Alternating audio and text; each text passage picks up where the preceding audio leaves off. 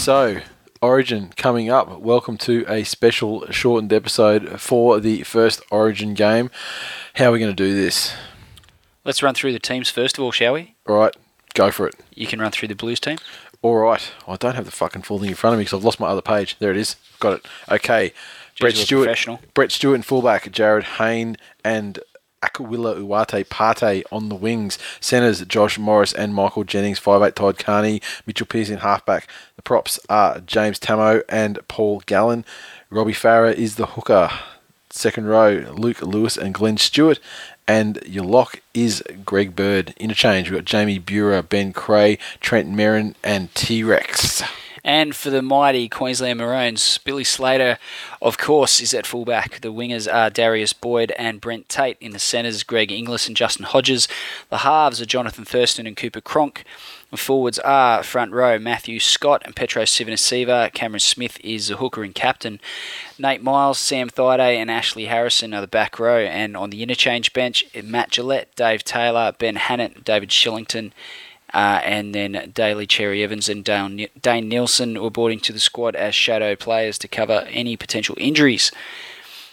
I mean, two very, very talented sides, I think. And I think this is probably a game I'm looking forward to more than certainly the past few series, based purely on the fact that New South Wales have finally put a side together that it looks like they've got a positive mindset and they want to score some points. Yep, I would agree with that. The big question is just like how they're going to come together. I mean, like the Queensland side, this side's barely changed. Yeah, exactly. Years, and in the critical positions, I mean, yes, there's a big change there where Lockie's gone. Yep. So Thurston's been killing it in 5'8" all season. Cronk, he's been there. He's been a shadow player. He's been an interchange player. He's played with them internationally, so he'll be able to do the job as well. And the blue side, that's the big X factor. Carney and Pearce, obviously, there's an understanding there that they don't need to develop. I mean, they spent a couple of years playing together, so that should be fine. Back rowers for New South Wales are fantastic, and probably even have an edge on the Queensland ones. Queensland obviously have a big advantage, I think, though, in the props. Sure. And certainly they have an advantage in the hooker. Like, my God, the biggest fucking mismatch in the history of hooking.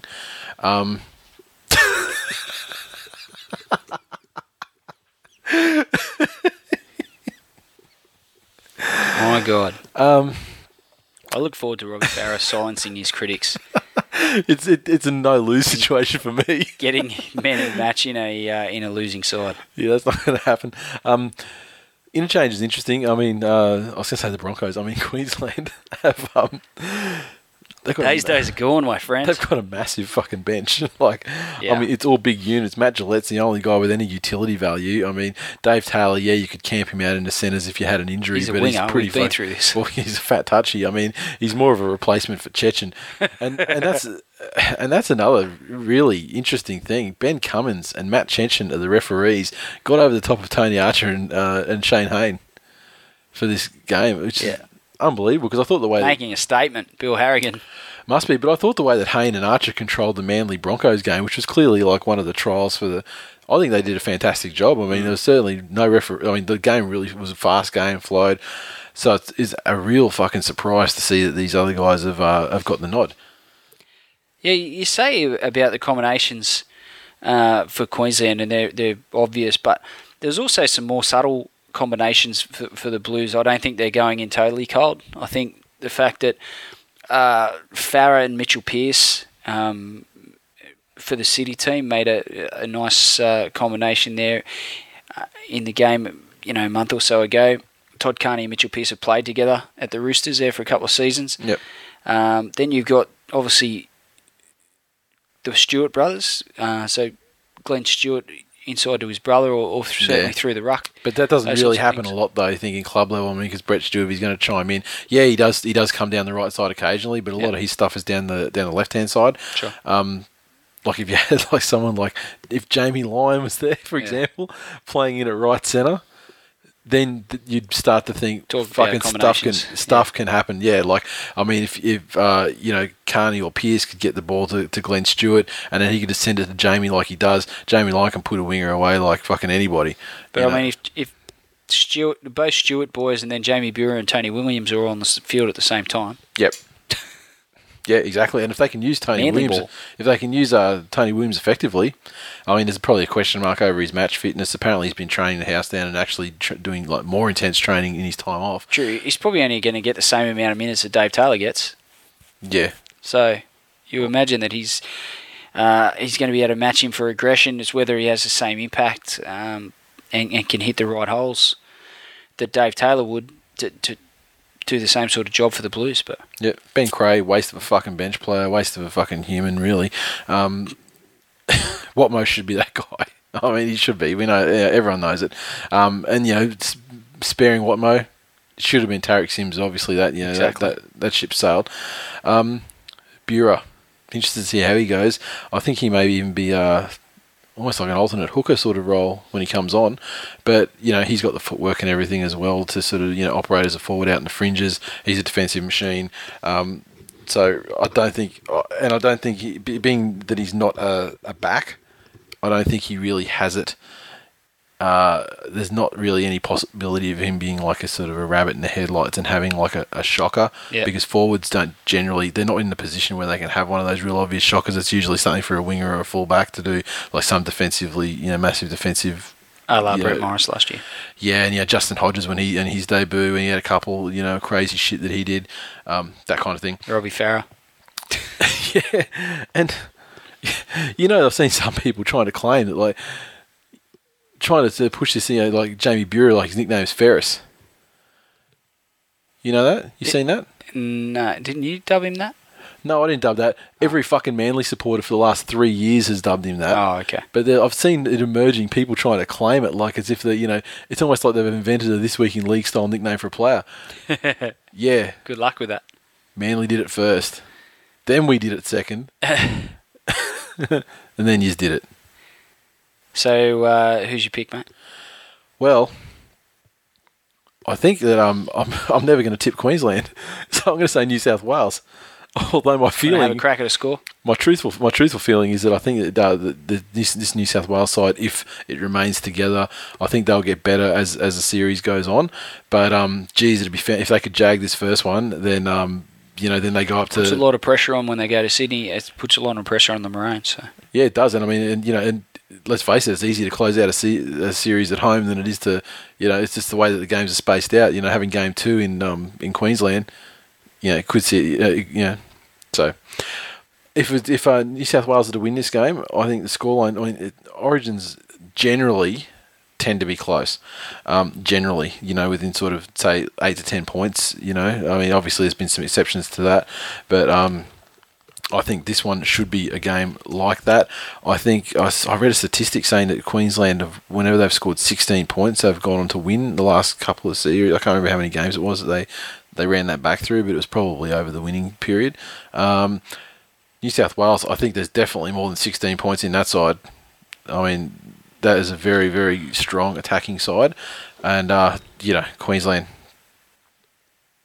they can do they can do just as much. I mean, obviously Inglis, the side with Inglis is going to be the danger side. I think Hodges probably hasn't been at his best this year, and there is a question over him, I guess. With the fact that they brought Dane Nielsen in as a shadow player, obviously means that I think Dane Nielsen would be a direct understudy to Justin Hodges if he's not right. Yeah, definitely.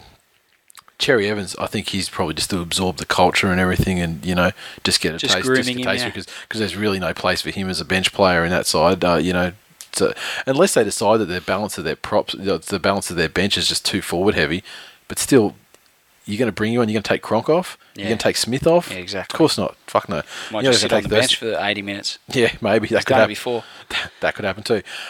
So I think that New South Wales are going to win this one. Let's see who's kicking goals for New South Wales. Do you think Todd Carney will get the nod? Yeah, I would say so. So in that case, he's a fair kicker, but not a 100% accurate kicker. So I think New South Wales will take this one out by a scoreline of 22 points to 14.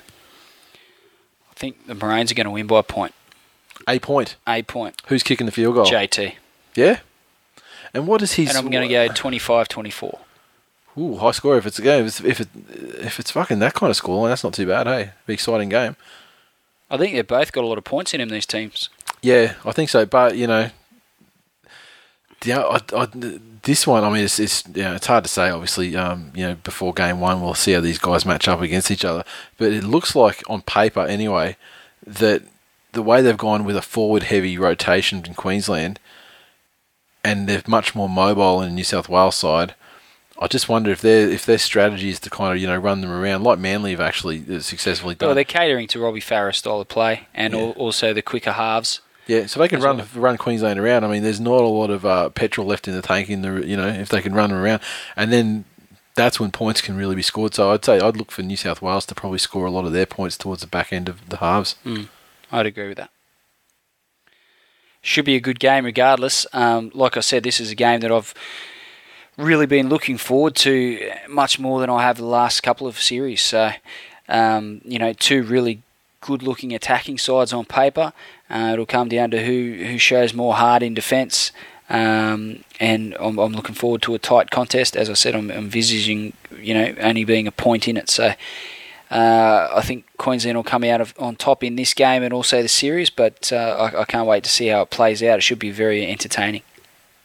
And the only thing I see New South Wales losing is a fight, given the fact that they have one less fighter on their team.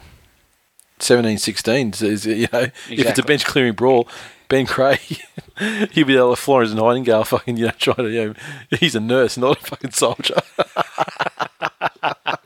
Although Glen, that motherfucker, he'll just be strangling people, just putting people in fucking chokes. Paul Callen does sort of, he does do the work of 3 or 4 men, so exactly. He's probably makes up for the. He does be busting out the jiu-jitsu, just guillotining people, knocking them out cold, pushing them aside, onto the next one. You can just imagine Justin Hodges running in going, I've got Cray. The problem is Cray seems to be able to have Hodges measure when it comes to running backward away from him. It's weird. I mean, Hodges is a centre. He's renowned to being a guy that's got a bit of turn of speed to him. But when he's running forward in anger mode, fear does incredible things to a man, Nathan. Mate, he can backpedal. I mean, Ben Cray's, he could be a politician. I mean, the backpedaling ability he demonstrated. Well, it's way back now. It was like 2009, wasn't it, when that happened? But yes. He shall never, ever live it down. Ever. Do you have any final statements to make on this game? No, I can't wait. Cannot wait. I'm not going to bust out the Queenslander call because I know how much you love it. But I look forward to spoon. So therefore, I will not bust out the retard wanting jelly call. I look forward to spoon feeding you some jelly up your ass. That sounds vaguely sexual in its content. Whatever floats your boat. Now, when you're listening to this show, obviously we're going to be getting this one out before the game. So, if you're on Twitter, obviously, throw your tweets out during the game. Post-match, throw out your tweets with your opinion, with your impressions of the game. Try and leave the Tigers in decline off the Origin tweets, please.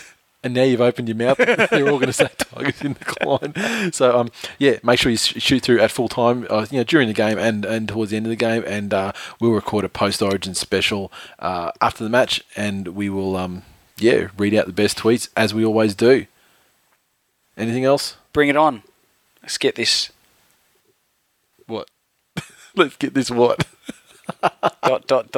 Let's get this Uate Pate started.